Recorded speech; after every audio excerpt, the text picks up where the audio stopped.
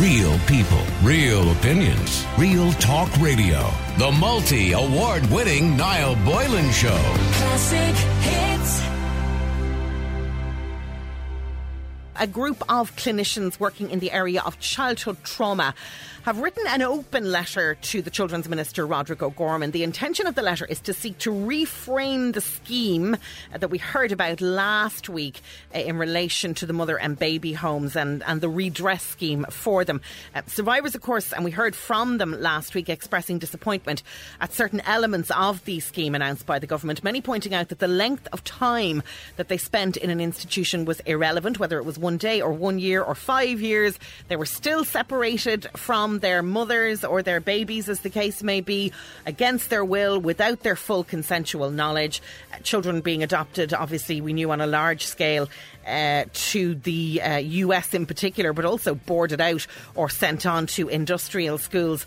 You know, we're familiar with so many of the very harrowing stories and testimonies of both the mothers and the children who were in those institutions.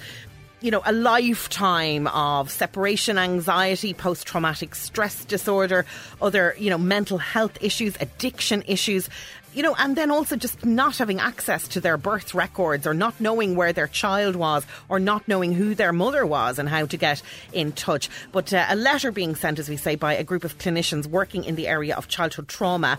To speak about it, I'm joined on the line now by Dr Sara O'Byrne, who is the principal psychologist and CEO of the Treehouse practice. Sarah, you're one of the people who's put your name to this letter.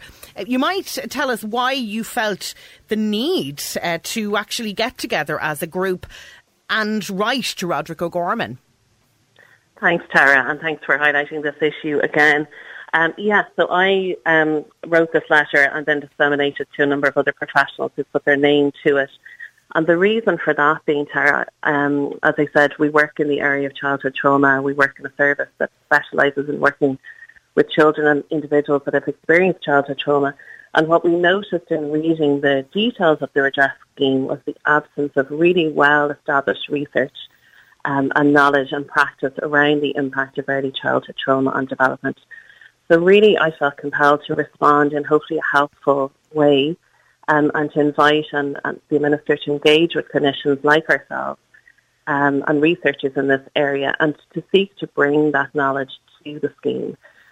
Because essentially what we know is that early trauma and the issues you've spoken about in terms of separation from caregiver has a long-lasting impact on a person's lifespan and on development.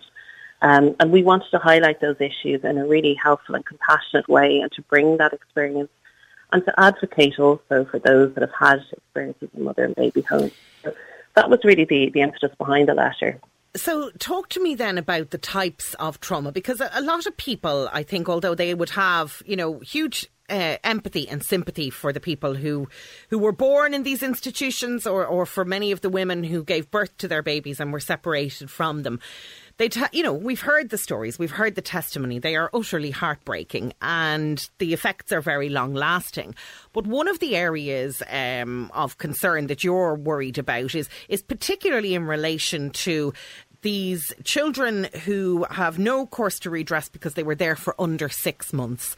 What type of trauma and lasting trauma could a baby who was born and there for under 6 months actually have had? Explain that to us. Yes. So what we know, Tara, actually is that early trauma has a disproportionate impact on development. So in other words, the earlier something adverse happens to you, the more likely it is to have a longer lasting impact. And that narrative is really not well known in terms of public discourse. There's an impression that babies are somehow less affected. And actually the opposite is true. And the reason for that is that there's such a rapid period of brain development and growth at that time in a child's life. So as psychologists, we really pay attention to the 0 to 4 month developmental period in particular. And we really highlight that as a really crucial period in a person's life and development. So later in life, children that have experienced disruption to their attachment systems, so in other words, they've been separated maybe from an attachment figure, a mother, in the mother and baby homes, for instance, in this case, who maybe have been exposed to multiple caregivers in an institution, some of whom were born, as we know, having health complications and having lots of individuals look after you rather than one person, is associated with less than advantageous outcomes later in life. And particularly if we think about brain development at this stage, these are the times when our sensory systems are really developing and growing, when our body is learning how to keep itself in check and balanced. So we often see for people later in life that they have experiences in their bodies that remain. So trauma can be held in our bodies, not always in words and in stories. So individuals later in life will often need intervention and support that directly disseminate and come from those experiences earlier in their development. So there isn't, as I say, this narrative isn't well known, and we really want to highlight that because it comes from really well-grounded and founded research, and we have a wealth of clinicians and professionals in this country that work from that perspective. So we want to invite the Minister and anyone involved in this scheme to speak to people like ourselves that can really speak to those experiences and highlight them, and to reform the scheme and essentially to look at including best practice research and guidelines. Now, when you mention, Sarah, when you mention things like the trauma can be held, almost the experience is held in our bodies, flesh that out a little bit for me. How? Yes. So I'll give you some examples, Tara, for example. So some people would describe a sense of being unsettled in new environments. For example, some people would experience sensory difficulties, so that might be having a really strong reaction to, let's say, unexpected touch, or just being a little bit more reactive or sensitive in their bodies. And all of that stems from what happens in our brain development very early on in childhood. So it's really important to know what happens and the age and stage at which things happen for children, because in doing so, then we can map out the likely experiences later. And what I would say is that for every person who has been in a mother and baby home, it's not about the quantum of time. It's not about how long somebody was there. It's about the unique impact. Everyone, if you like, will have a unique impact depending on the age and stage and depending on the experiences that they have.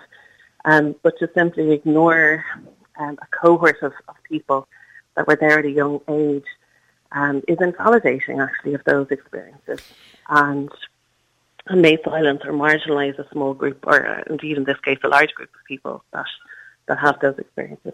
I for family reasons, sort of have a bit of an awareness of this, and I remember a lawyer, in actual fact, who had dealt with a class action on behalf of women, not in Ireland, but had dealt with a class action on behalf of a group of women who had been in this type of an institution in New Zealand. So I'll just make that specific.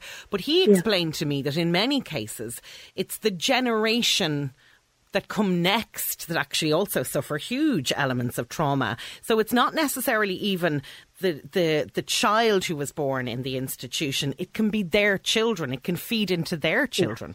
Yes, and that's what we call the intergenerational impact of trauma, and you're absolutely right about that. So we do know that repair is possible. I mean, that is the hopeful message to give across. You know, repair is possible, but it does require bespoke interventions. And that's another piece we've highlighted in this letter, that it's not a one-size-fits-all approach. Everybody will need a slightly different and slightly bespoke response depending on their experiences and depending on the age and stage and the impact. So, you think the approach that the government is taking here, that Minister Roderick O'Gorman is taking here, of having almost like a sliding scale, that it's just fundamentally wrong and should be ripped up and thrown away? What we're advocating for is that there is a revision in line with what is known about childhood trauma. And we're really open, and we want to be helpful in this instance. We want to really invite the Minister to engage with ourselves, to engage with clinicians in this area. And there's been a huge response to this, from a professional point of view, and indeed from survivors of mother and baby homes. It really does resonate with people working in this area. So we're really seeking to be, as I say, helpful, and to invite the Minister to engage and to understand that impact, because otherwise, as I say, we run the risk of invalidating or ignoring the experiences of this cohort of people. And Sarah, final question, have you had any interaction from the Children's Minister or any government officials yet at this stage? I've had responses from some government ministers, not from the Minister himself. So we're very open to hearing from him, as I say, and would be very keen to be helpful in this regard and hopefully to seek a revision of the scheme. OK, Dr Sara O'Byrne, Principal Clinical Psychologist and CEO of Treehouse Practice. Thanks for joining us to talk about that today. It's an interesting aspect and an angle on it. You know, we think about the effects of people who maybe, and the women particularly who lived there for many months and many years. But as Sarah explaining, even the brand newborn babies, 0 to 4 months, the lack of having sort of one single caregiver has had impacts that can last a lifetime. Real people, real opinions, real talk radio. The multi-award winning Niall Boylan Show. Classic hits.